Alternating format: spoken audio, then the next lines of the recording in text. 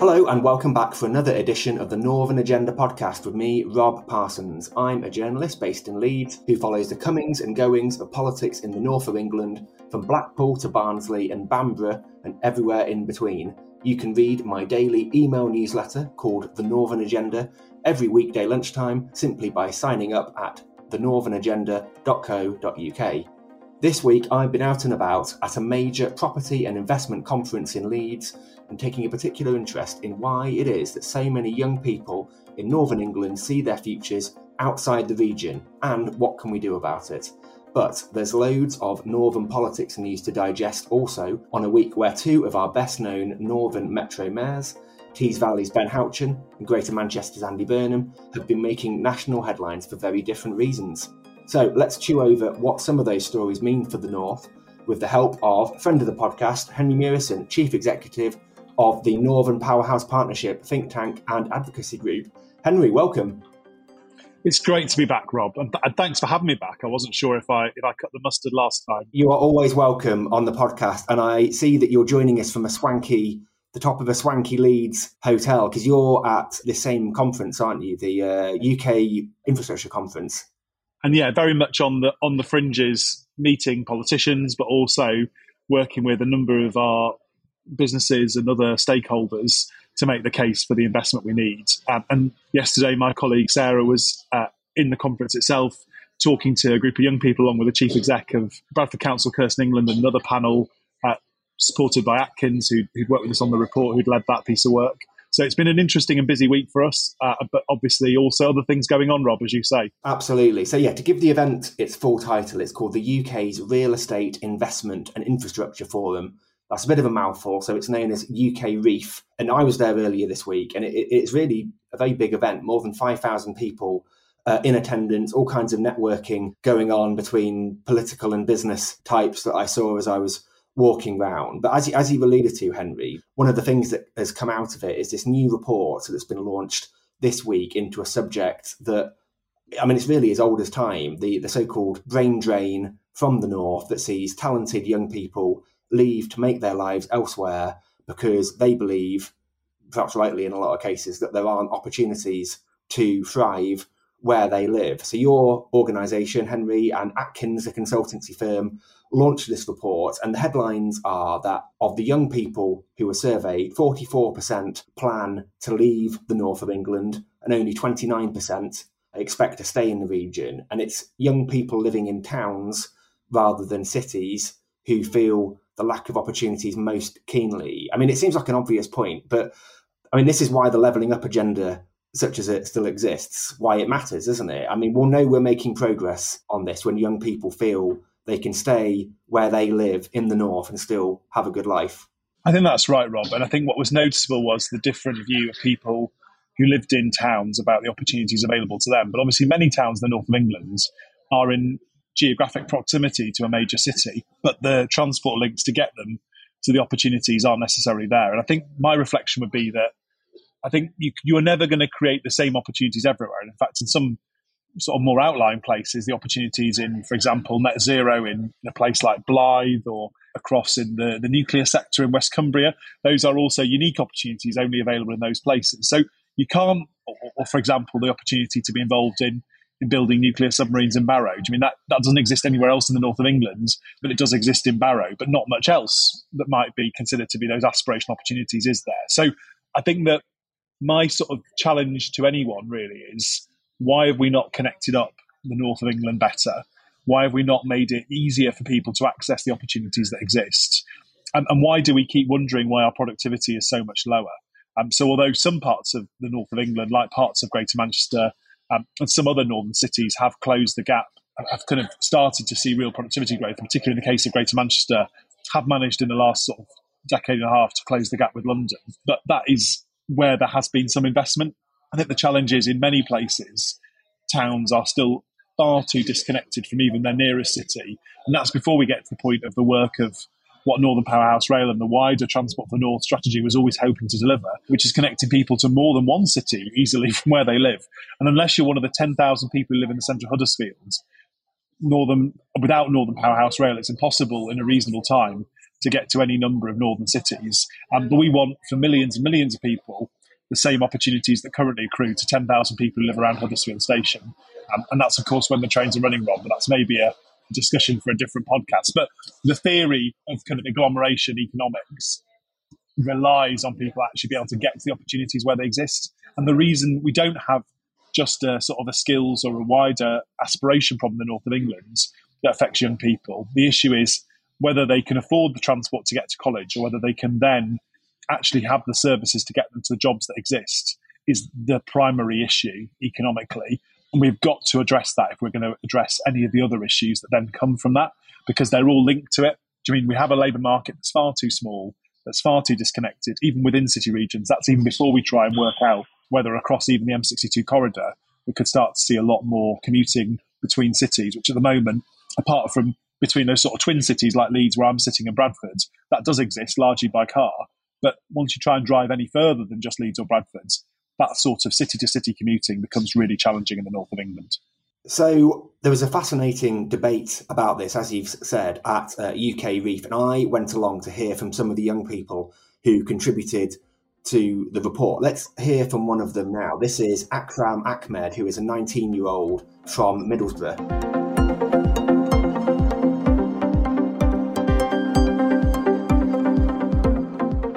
So my name's Akram Ahmed, and I am born and grown up in Teesside, specifically the Middlesbrough area.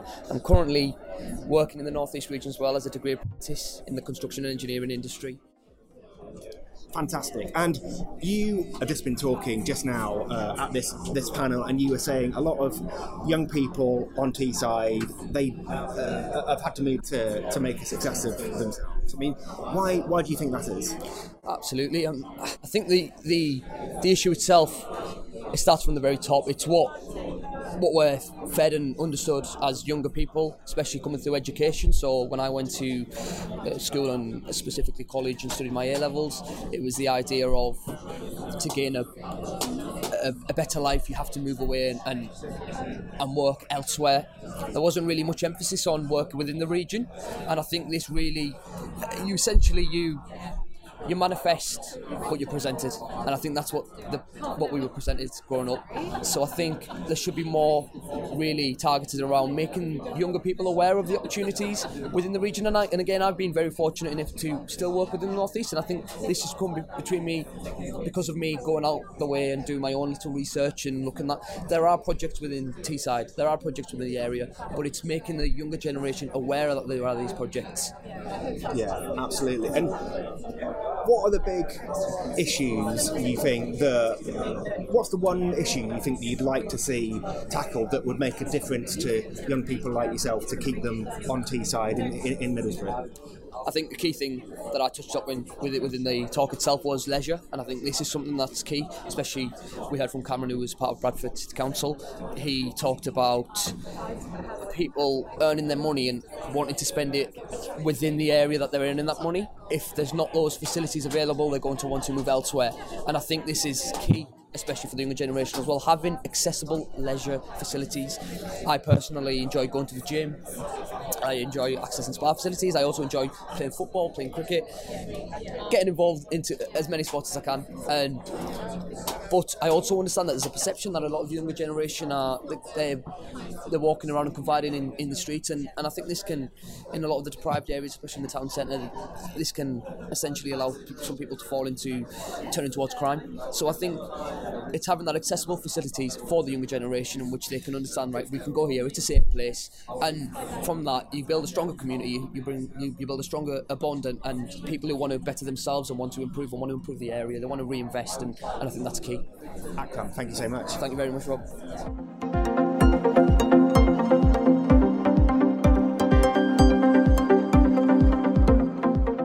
And for a different perspective, I also spoke to someone who's hoping to make her northern city a better place for younger people to stay in the long term, and that is Kirsten England, who is the Chief Executive of Bradford Council. Let's hear what she had to say.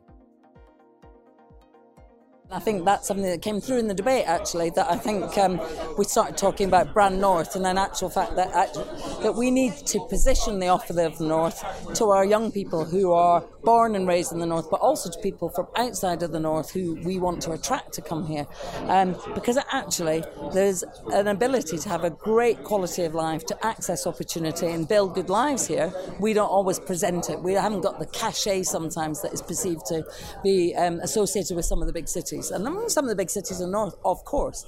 But London is a huge magnet, isn't it? People still see it as a place of opportunity, if not paved in gold. Yeah, and so there's a lot of work. I think there is a lot of work to do on Brand North, making it sexy, cool, full of opportunity, a brand you want to associate with. But beneath that, I think there are some real structural issues we've got to tackle. And we heard about some of these today, powerfully from some of the young people. I mean, transport's right up there, isn't it? Just if you live in a smaller town or a rural area in the North with an infrequent, unreliable bus service, no train connections, and you aren't of an age or you haven't sufficient income to access cars, and let's face it, we don't want people getting in cars anyway, then you are in a really difficult place in terms of accessing opportunity. And we also heard from a panel member, where one of the members of their family who had an opportunity to go work, as it happens for Nissan, but it was a 3-hour bus journey, ended up going work in McDonald's. Well, that's not a great outcome for young people, and there's much more we can do around the transport agenda. And indeed, some of the mayors and the city regions are beginning to move on agendas such as bus franchising. But I also think we have to be in the innovation space about kind of funding people's access to maybe to cycles or scooters, to using more like the Uber model of car sharing as well, and thinking differently about we're moving into the future. But also what came through that was the concern about the kind of the fuel that we use in our public transport, and can we actually kind of pivot into the electric buses, and obviously a topical issue with the kind of anxieties there are right now about battery production. So we're talking about what we're doing on that locally and regionally, as well as around the hydrogen agenda. So yeah, lots around, and it's a big structural issue. And then I think beneath that, I think for me, because I think one of the things that was quite powerful, I think, was people not feeling that their education had equipped them for the jobs of the future, and not enough people being really confident they've got a high quality education, despite the fact we have many and good higher education institutes in the North. And I think what that speaks to is sometimes the lack of connection between employers and education providers, and the relevance of the curriculum, and really thinking upstream and thinking flexibly and finding and providing different routes into further and higher education. Yeah, like degree apprenticeships, we need to massively increase the amount of those that are available. So those are two big things that came through for me. Now, Bradford, famously the youngest city in Western Europe. Was it Europe as a whole? I think it's Western Europe. Yeah, you're absolutely right. Let me check, but it's certainly in Western Europe. And so you, I guess, know more than anyone about the challenges that face a younger population, but actually there are quite a few good and positive things going on in Bradford, aren't they? I mean, obviously there's a City of Culture coming up in a couple of years. Just tell me about some of the things that your city, your council is trying to do on this issue. Well, I think the first thing to say is to see that demographic as a huge asset for us. So I, got us on the front foot by talking about us, hyper young, 30% under the age of 20, digital natives, right? Speaking 150 languages, so globally connected, and from a very entrepreneurial kind of culture, most people. So what is not to like about that? And that's proved to be a huge attractor. Yeah, it certainly was critical in securing Channel 4's decision to locate its national headquarters in the Leeds City region. Alex Mann said she wouldn't come to West Yorkshire, to Leeds, without Bradford in the equation, because the future is about understanding that demographic and working with it. Currently working on PwC's plans to have their growth hub in England in Bradford. And what is that about? They've discovered a seam of talent of young people, not all of whom have had higher education, but have huge talent and appetite, and are really attracted to working for a blue chip company like PwC. So some of those things have proved to be big attractors in and of themselves. The other thing is, in terms of the future of the North, with ageing city regions, to the north, and a tightening labour market for all sorts of reasons we understand. This is a huge opportunity, the labour market of Bradford. If we can get our young people ready for the opportunities of the future and invest in the transport infrastructure for them, then we can get them out to opportunity as well as bringing them to the opportunity we have. We've done a number of things to build that. So the first is we have what we call industrial centres of excellence, which is curriculum-based, further and higher education, employers and ourselves, developing pathways into employment in the growing sectors of the economy. So that's advanced manufacturing, creative industries, digital technologies, health and social care, and so on. We've got about 11 of these, and they're private sector led. And so tightening that relationship has been really important to us. The placemaking we're doing is all from the lens of a young, diverse population. Safe spaces, places, start-up, low cost of entry spaces, as well as high quality venues and spaces. Retaining investment in our youth service. So we still have youth service, not many local authorities do, but we've remained committed to that. And then the final thing is we built the bid for City of Culture on with our young people. They produced the programme. They're going to co-create the programme that we deliver in 2025. So it's authentically of us, about us, but for the world. And that's a very attractive energy, really, to bring to the market. And so it's proving. Now, obviously, everyone in this room, in this pavilion today, knows about the importance of this issue, this agenda. I'm interested in your view about whether this issue is is a big enough topic on the agenda nationally. Does the government care enough about this? Do our big businesses care enough about this to really move the dial? Like, people talk about the levelling up agenda. It's obviously a key part of that. Yeah. It feels to me a bit like it's not quite so high on the national priority list maybe as it used to be. No. Does it need more than people like us talking about this to make meaningful change on it? Well, it needs all of us talking about it, doesn't it? Absolutely. And I mean, an interesting thing in the report was how many young people had, one, they'd heard of levelling up, two, they didn't think it was being delivered or delivered for them, right? So there is clearly a credibility gap on that basis. I think it's probably true to say there isn't sufficient national attention to this yet, or investment really in children and young people generally, I would actually say, for some time now. However, what I do think is our employers are increasingly alive to it. So talking to some of our employers, and particularly in the private sector, not so much public sector, where the age demographic is that much younger, because we haven't worked hard enough in the public sector, they are really thinking about the meaning of work for young people now, and it's quite different than for the older members of the workforce. They want meaning, they want purpose, they want support, they want to be able to give something to society as a means to fulfilment, as well as, of course, a good wage and career progression opportunity. But they're definitely noticing the shift, and I do think big corporates, particularly those facing tightening labour markets, are thinking hard about this, and actually that's the opportunity to influence government, actually a public-private collaboration with government to say this is about the future of the UK. We can't thrive unless we have that young labour force that's up for it, that can actually take our industries forward, and really this needs attention. Kirsten, thank you.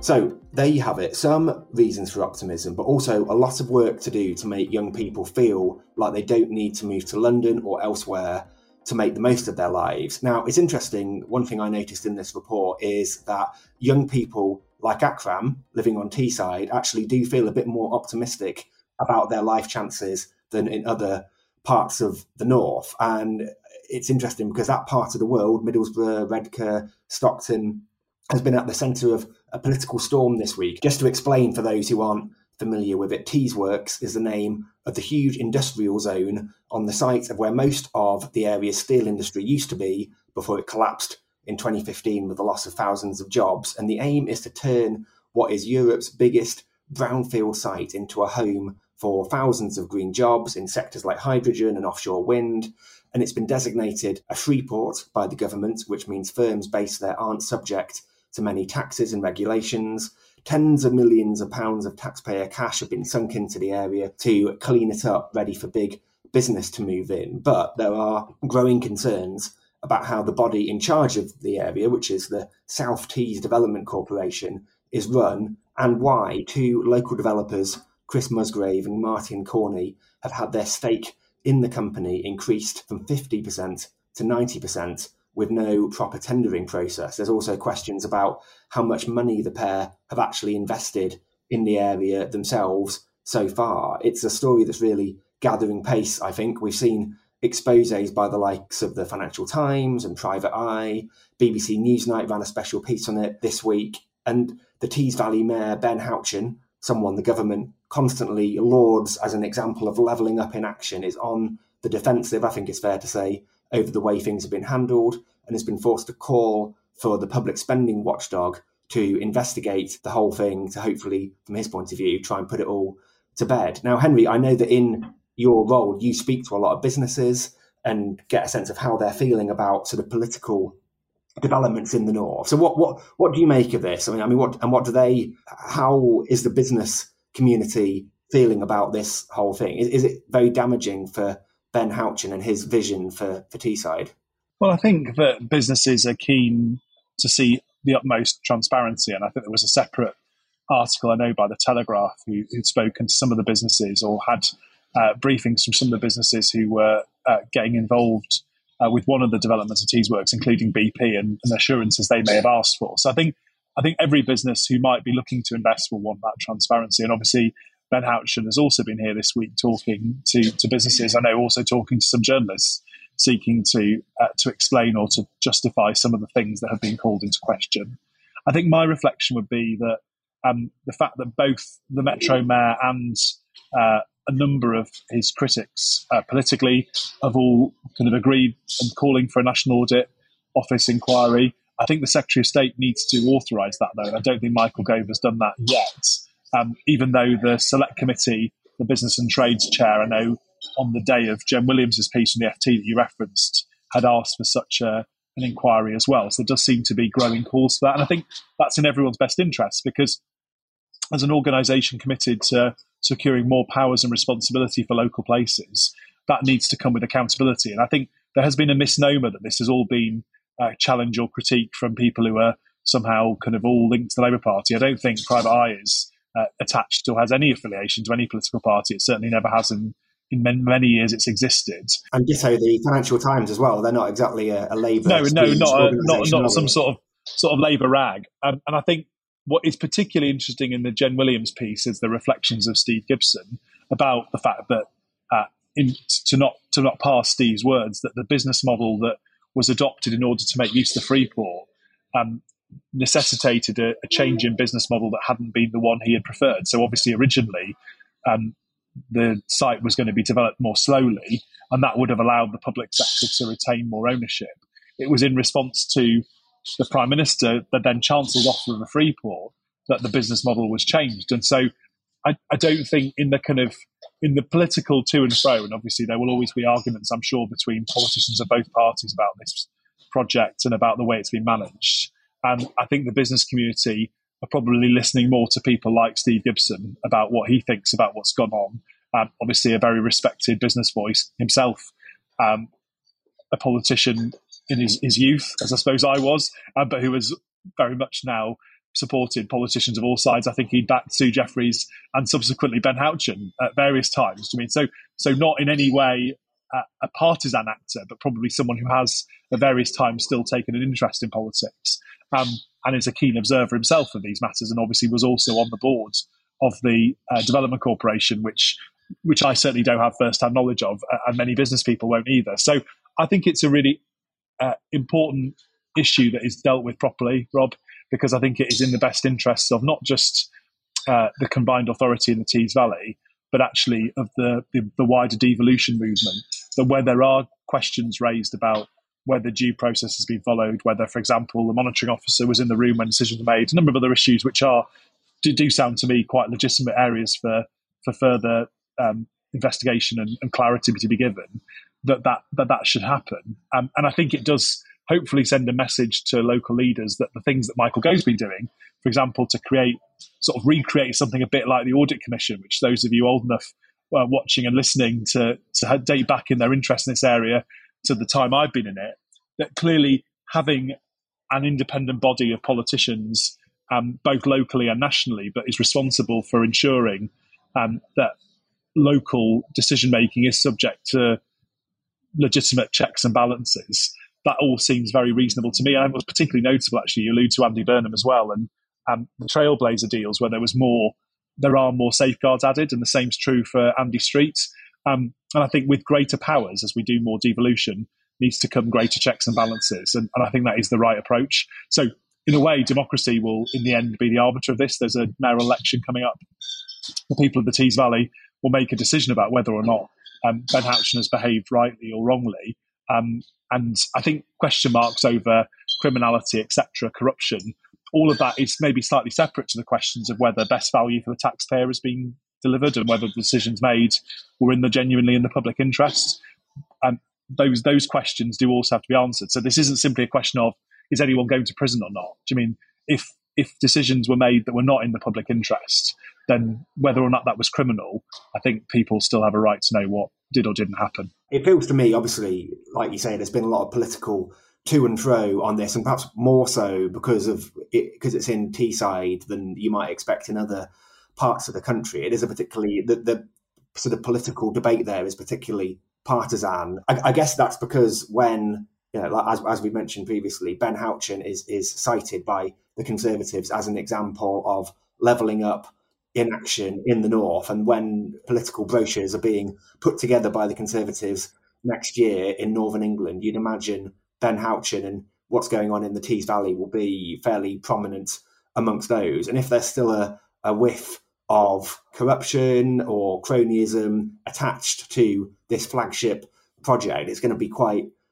damaging. And I think it seems inevitable there's going to have to be some form of inquiry. I know the National Audit Office they can't do anything by themselves. They have to get the go-ahead from Michael Gove to trigger a specific piece of legislation that allows them to investigate. But I wonder how categorical that will be. I mean, obviously, you remember not that long ago, there was an inquiry, seemingly independent inquiry into this mass die-off of crustaceans off the Teesside coast, which came back and said that, dredging at the Freeport wasn't responsible for all these crabs dying. But it doesn't feel to me like that has put the argument to bed, really. And like the people who believe that something dodgy has gone on still believe that, and the people in favour of it still back it. So because of the partisan nature of Teesside politics, whether any independent investigation will be the end of the story or not, I guess that is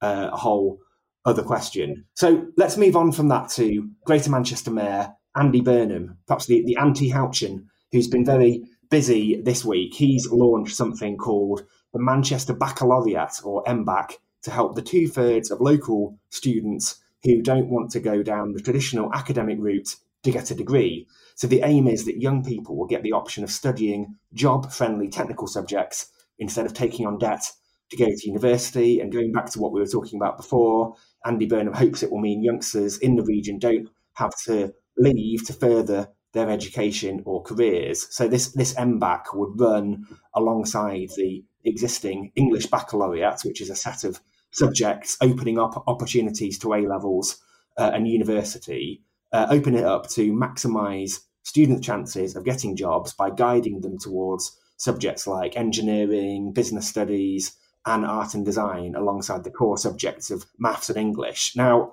the idea has had a lot of support this week, but also some negative reaction I've seen from a few quarters. I mean, you've looked a lot at, the kind of skills that our young people need to take on the jobs that, will help the northern economy. Is this a good idea in your book? Well, I think it's really, you need to look first, don't you, at what the logic of this is, which is that, as Andy has highlighted, and many of us, again, with showing how long my memory is getting for public policy, will remember the 50% target people going to higher education was a Blair-era initiative. And one of the critiques of that at the time, I think the most interesting critique, well, what was the offer to the other 50%? And at the time, there was an offer that was about trying to give an equivalent and as meaningfully transformative offer to those young people who choose not to go to university. And fundamentally, we've not delivered that across the country. So I think most of the critique of this has been about whether at 14 you should be asking young people to make decisions which potentially take them away from a rigorously academic curriculum.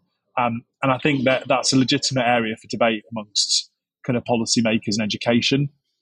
I think the overall response in the business community has been overwhelmingly positive. Our Vice Chair, Jürgen Meyer, who's been involved in the Greater Manchester Let previously and a long-standing employer in Manchester when he was CEO at Siemens that has its headquarters in the city and has long had a presence in Greater Manchester, welcomed this strongly. So I think whatever the rights and the wrongs of exactly how Andy's going about trying to value and better enhance the attractiveness of work-based routes, the overall direction he's taking, I think, is the right one. And obviously, this is all subject to further negotiation with government. And anyone who listened to Andy's interview on the Today programme will know that he was quite open about how what he was trying to do was start a conversation with government. So those details about exactly how hard-coded this route is for people at 14, and also about the, I suppose, the challenge more widely that we have with getting young people into T-levels is that the challenge is that the rigorous, the academic nature of T-levels is a challenge because not all young people who want to work in, for example, the tech sector would have a good enough English and maths grade to get them onto a digital T-level, for example, which isn't just offered in Greater Manchester, also offered at colleges like that in Blackpool, for example. So I would say that if Andy wants this system to work for young people, I think the concept of a pathway that's rigorous and leads to great outcomes at the end for young people who are choosing not to go to university is a brilliant idea. I think the devil is in the detail, the fact that for many young people who are not going to get the required grades in English and maths at 16 from the current English and maths qualifications, what happens to them? Because without, for example, access to BTECs, which are offered at great courses and colleges across Greater Manchester, like Hotwood Hall, just around the corner from Atton Valley, which is going to be a huge place for growth and opportunities in Greater Manchester outside the city centre. Well, what are we going to do for those young people who turn up at Hotwood Hall and can't do those great T-level qualifications? Because the irony of a T-level is you basically need the same entry requirements as you would need to do A-levels. So the real issue is for those young people with huge potential, but as we know, often from long-term dispassionate backgrounds, don't do as well in their GCSEs as they probably have the capacity to do because of all the barriers they face and the challenges they face. What are we going to do for them? And I think that's where I would put probably more of my focus. So I don't disagree with the direction. I think lots of educationalists and those like Alan Francis himself, obviously a college leader in Greater Manchester, the chair of the Social Mobility Commission, I'm sure we'll all, us kind of wonks who like to talk about education skills policy, will have lots to pore over. But our intention is absolutely working with our education skills advisor, Frank Norris, who used to run the Carp Academies chain based in Manchester, and with all the businesses we work with, is to try and make this a success and to help Andy and the government come to an agreement that reflects not just what the combined authority and government might want, but reflects the interests of learners across Greater Manchester and is absolutely supported by the business community and the further education colleges and the other learning providers, all of whom have a really important role to make this a success. I see also that Andy Burnham seems to be in the middle of a long-running feud, which I wasn't aware of, I must admit, with the Labour leader, Sir Keir Starmer, judging by an interview he gave on Times Radio this week. He basically said that Sir Keir's aides are seeking to undermine his work as Mayor of Greater Manchester through negative briefings to the press. And he said that whenever I go out there with something positive, the negative Westminster briefing machine somehow flicks it into gear. And all I'd say to Keir Starmer is leave me alone. I've been out there being supportive of the party and working for a majority Labour government, as everyone is. I was quite surprised by this. And you'd imagine, like with Ben Houchen, that for Labour, Andy Burnham's achievements are going to be a big selling point at the next election. What should we make of the fact that they seem to not like each other very much and are sort of trying to undermine each other? I mean, I think in the end, clearly there's been a lot of speculation about Andy's ambitions at various times since he's left the Westminster kind of political establishment, which obviously he was a member of, right, for a long time. So he's been in that world as well as now being in our world, if that makes sense, here in the north of England full time and present as well as the way he is. I mean, at last party conference, clearly some of his remarks were interpreted as being critical of Keir and of the leadership, and I'm sure that may have left a bit of bad blood. As he alludes to, I don't think it's from Keir personally. I think he was saying some of those are around Keir Starmer. I think there is a natural challenge, which is that as a popular undoubtedly very successful politician. Andy Burnham won every council seat in Greater Manchester when he stood for mayor. Again, the second time, we had analysed the results at the time and done quite a lot that showed that particularly middle-class voters across Greater Manchester switched to Andy Burnham in huge numbers. It wasn't in the sort of most deprived parts of Manchester. He was getting Greater Manchester. He was getting the biggest swings. It was in prosperous middle-class parts of the conurbation.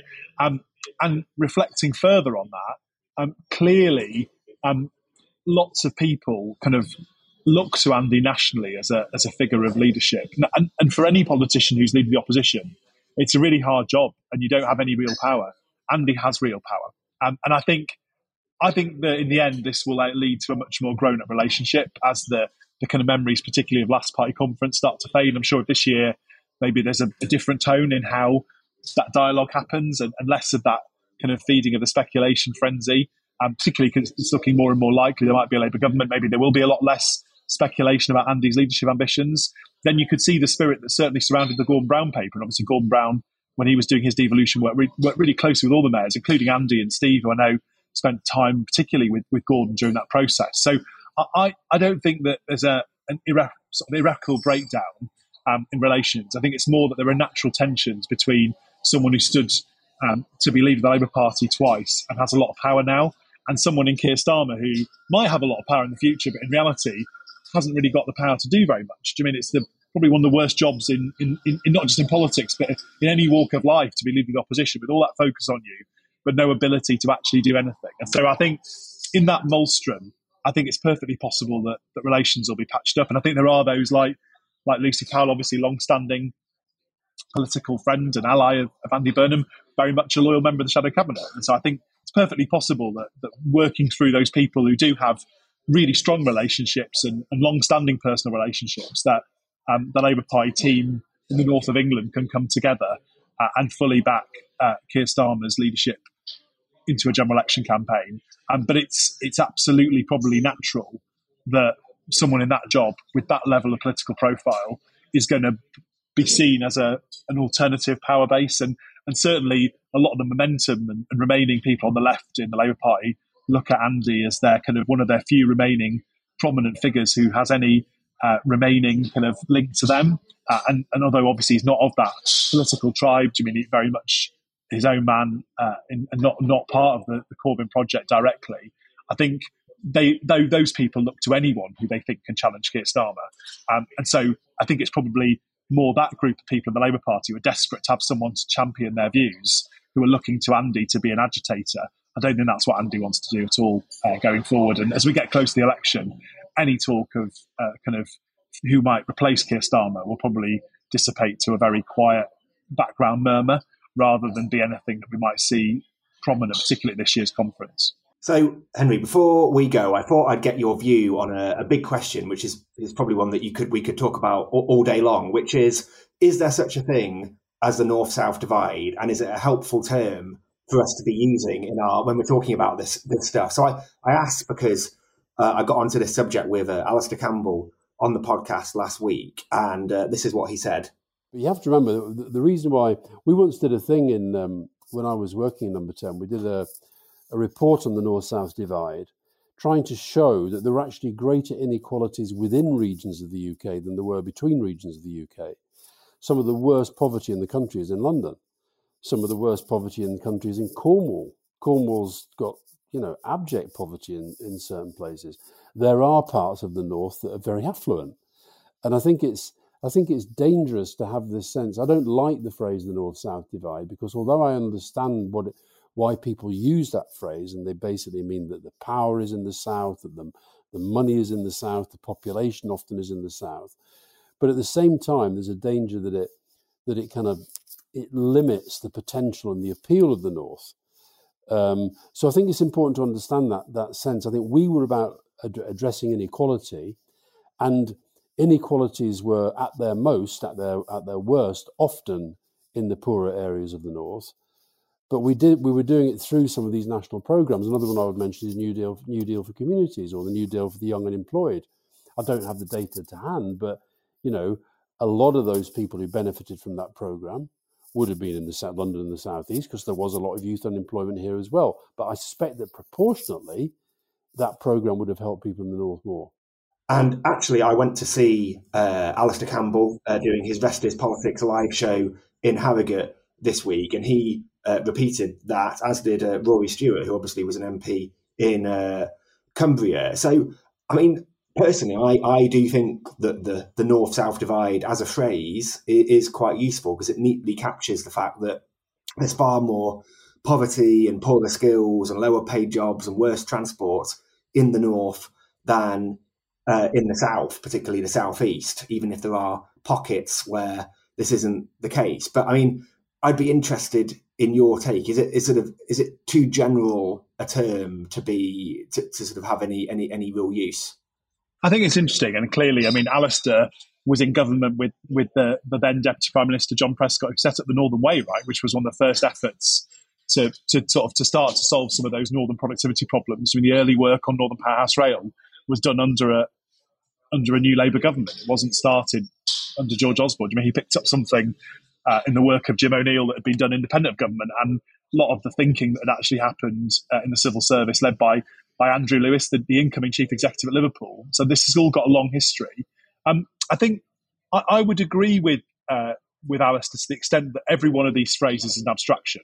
I mean, the Red Wall is used to mean any Labour seat that was ever won by the Conservatives in the north of England, regardless of the fact that actually there'd been Tories in the north of England for quite a long time. and there's been marginal seats like Keighley, where Alistair's from, a long time, that have changed hands over the years, completely different to places like Blythe or for example, in the Yorkshire context, some of those more traditionally Red Wall seats like in South Yorkshire that went Tory for the first time, like down in Rotherham district. So I'm kind of the view that everything can be an oversimplification. But when we talk about educational attainment in the north of England being a particular problem, we are particularly focused on those most disadvantaged places. And it's not made up that we have more of them, or that the educational issues, even when you account for the different socioeconomic background, that long-term disadvantaged kids in the north of England do worse. And there's ethnic reasons for that. But in the Midlands, particularly the West Midlands and the north of England, it's more heavily concentrated than other parts of the country. So I think that if Alistair spent the time that we spend studying these matters, he would probably also understand that although the north-south divide might not necessarily accept the fact that there is inequality in London, that's essentially a distributional problem. What can you do to ensure more of the prosperity created in London accrues to some of the poorest paid people? As Richard Leese always said in Greater Manchester when he was leader of the City Council, in order to redistribute money, you need to first have growth. I mean, you can't redistribute when you don't have any economic value to share around. And I think when there's still an £8,000 a year gap between the average earnings of people in the north and people in London, there is absolutely a north-south divide. But there is also an inequality problem in central London and outer London that is significant. There are inequality issues in every major city in the north of England, over and above some of those wider economic problems, and they interrelate with each other. So absolutely, I want a more prosperous north of England, as we become more prosperous, to particularly benefit those who are some of the poorest and most disadvantaged, particularly to influence the life chances of the young people growing up in those households. And I think that's a more sophisticated way to engage with this debate. I think Alistair, probably having lived in London a long time, is falling into one of the traps, which is to misunderstand that the North's political agitation and economic agitation for change is not a seeking to ignore the problems of London. Actually, I spend a lot of time with Business London and with people in London thinking about their economic problems as well. And actually things like devolution, which would be a big help, like the Trailblazer deals to places in the north of England, would also benefit Greater London. And in our work on fiscal devolution, in fact, in all our work, we often account for what is the London element of what we're trying to achieve, because our common enemy is not London. Our common enemy, I think, is the Whitehall and Westminster policy-making bubble, which largely is what is responsible for our economic problems, because they don't understand the barriers to productivity in the north of England. And if they do understand them, they've systematically chosen to not act on them for many, many decades. Alistair, of course, was part of that bubble for a number of years. And although he may not know he played a small part in helping to address it by letting the Northern Way happen under John Prescott's leadership, he probably also needs to think reflexively about the fact that New Labour did give power to London, did give power to Scotland and Wales, and very rightly to Northern Ireland, but failed to devolve power permanently to the north of England, created regional development agencies that were then abolished because they had no democratic oversight, because the referendum for a North East Assembly was lost, not won. I think if I was Alistair Campbell, I'd think about why was it that it took a Conservative Chancellor to devolve power to the north of England?